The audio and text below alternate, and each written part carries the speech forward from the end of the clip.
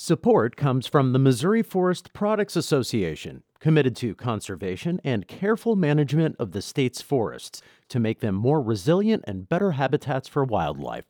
ChooseWood.com. It's Wednesday, January 17th. This is The Gateway. I'm Wayne Pratt. Blaine Luetkemeyer is retiring after 16 years in Congress, and the St. Elizabeth Republican is not hiding his disdain for infighting among GOP colleagues. It hasn't been as much fun, probably, but this job wasn't supposed to be fun. It's supposed to be a job. You're supposed to be able to help people. Coming up, St. Louis Public Radio's Jason Rosenbaum reports on the race to replace Luetkemeyer in Missouri's 3rd District. A Missouri law allowing counties to provide property tax relief for seniors may be amended this session in Jefferson City. As St. Louis Public Radio's Sarah Kellogg reports, the possible change clarifies who would qualify. Through the new law, Missouri counties can decide whether to freeze property tax rates for seniors. However, according to Senator Tony Luetkemeyer, there was confusion on whether someone had to qualify for and be eligible for Social Security benefits to receive the freeze. The new legislation would clarify that, saying anyone 62 and older would be eligible. Senator Carla Esslinger asked Luetkemeyer if the state is keeping track of the total reduction of taxes as more counties adopt the property tax freeze. I also want to make sure that we don't have unintentional harm to our public services that we all do rely on, no matter what your tax record is. Senators also heard testimony on legislation that lowers assessment rates for personal property taxes. In Jefferson City, I'm Sarah Kellogg, St. Louis Public Radio. Thousands of students in Missouri have left public school in the last 4 years. An Associated Press analysis shows Missouri public schools enrolled nearly 18,000 fewer students from 2019 to 2022. Colin Hitt is executive director of the Prime Center, which studies education in Missouri. Tons of families are now working from home all or most of the time. That has made homeschooling both more familiar and more doable. Missouri parents do not have to notify the state when they homeschool children, but based on limited data, roughly 35% more started homeschooling since 2019. Lincoln University's Board of Curators says it plans to engage a third-party expert to investigate personnel issues and concerns. This comes after the suicide of University Administrator Antoinette Candia Bailey. As Caitlin McElwain reports, the death highlights the disturbing trend of more black women dying by suicide. Suicide rates have more than doubled for black girls and women in the past 20 years, according to a report published in December in the American Journal of Psychiatry. Candia Bailey's family told NBC News that she was bullied and harassed by university president John B. Mosley and was fired. She sent an email to university leaders prior to her death calling out these behaviors and concerns. Erica Savage is a wellness lifestyle consultant in Washington, D.C., who's written about weathering, the hypothesis that chronic exposure to adversity contributes to poor health outcomes. Savage writes specifically about its effect on black women in the workplace. What is most important is that psychologically safety component that's on Maslow's hierarchy of needs, and for people to understand that what's in that culture is creating and sustaining a culture of wellness for everybody to work and then be able to go home and feel good about returning to do that same thing again. Savage says in addition to suicide, weathering can also contribute to a higher chance of breast cancer or childbirth-related deaths for black women. I'm Caitlin McElwain. New permanent rules will soon go into effect on how people can register assault weapons and related equipment with the Illinois State Police.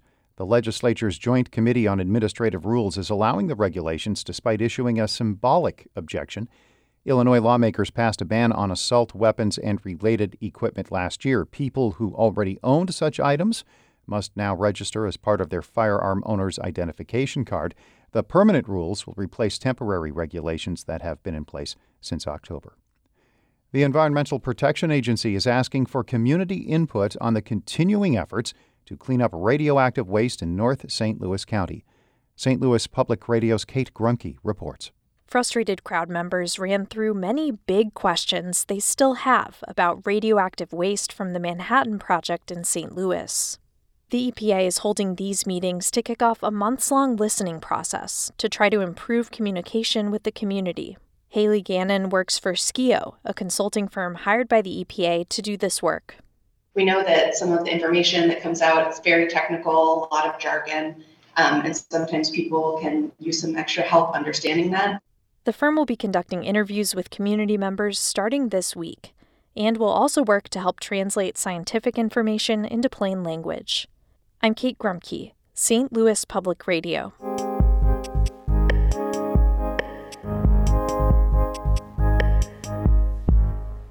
Blaine Luetkemeyer is stepping aside after nearly 16 years as a congressman for Central and Eastern Missouri. The St. Elizabeth Republican's departure sets up a scramble to join a dysfunctional Congress.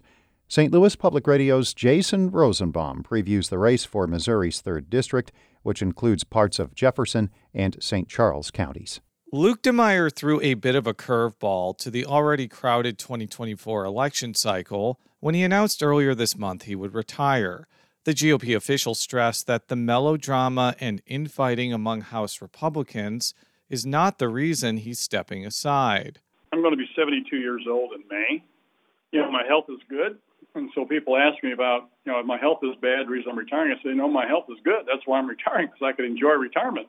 By his own admission, Luetkemeyer was not the flashiest member of Congress. He focused primarily on issues affecting the banking and financial services sector, a wonky but critical arena in public policy.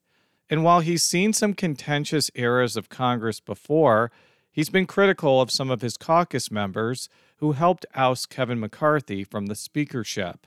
It hasn't been as much fun, probably, but this job wasn't supposed to be fun. It's supposed to be a job. We're supposed to be able to help people and direct policy. And so we have some folks right now that don't like to work hard and direct policy. All they want to do is throw rocks.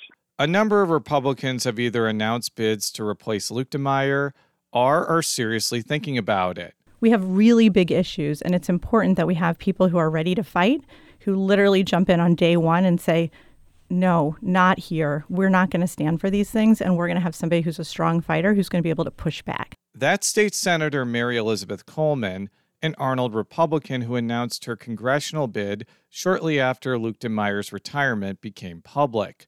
She says the 3rd District, which also includes places like Cole, Boone, Callaway, and Warren counties, needs someone who will reverse President Joe Biden's immigration policies and support American assistance to Israel. This seat doesn't belong to Blaine. It doesn't belong to me. It belongs to the people of the 3rd Congressional District. And they have a right to have somebody who's going to fight for the issues that are important to us, that they're going to stand up and be a part of it, and that they have somebody who's effective. Since the 3rd District is GOP leaning, the winner of the August primary will likely succeed Luetkemeyer. That's probably why lots of other people are thinking about getting into the race, including former State Senator Bob Onder, State Senator Travis Fitzwater, and former Boone County Clerk Taylor Burks.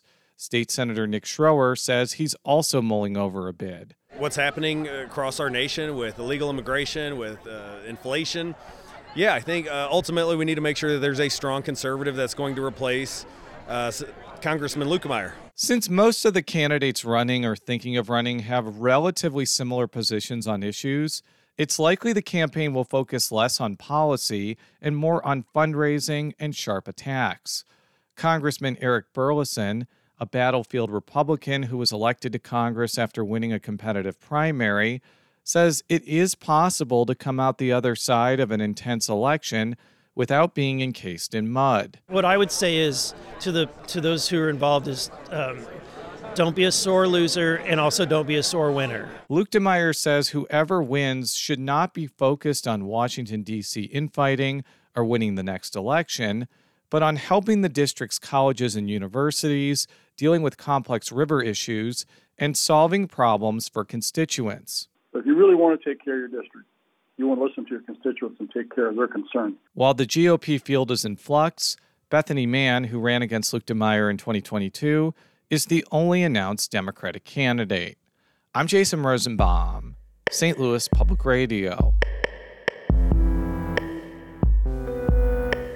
Our Fred Ehrlich edited that report. The Gateway is a production of St. Louis Public Radio, a listener-supported service of the University of Missouri St. Louis. Music by Ryan McNeely of Adult Fur. I'm Wayne Pratt.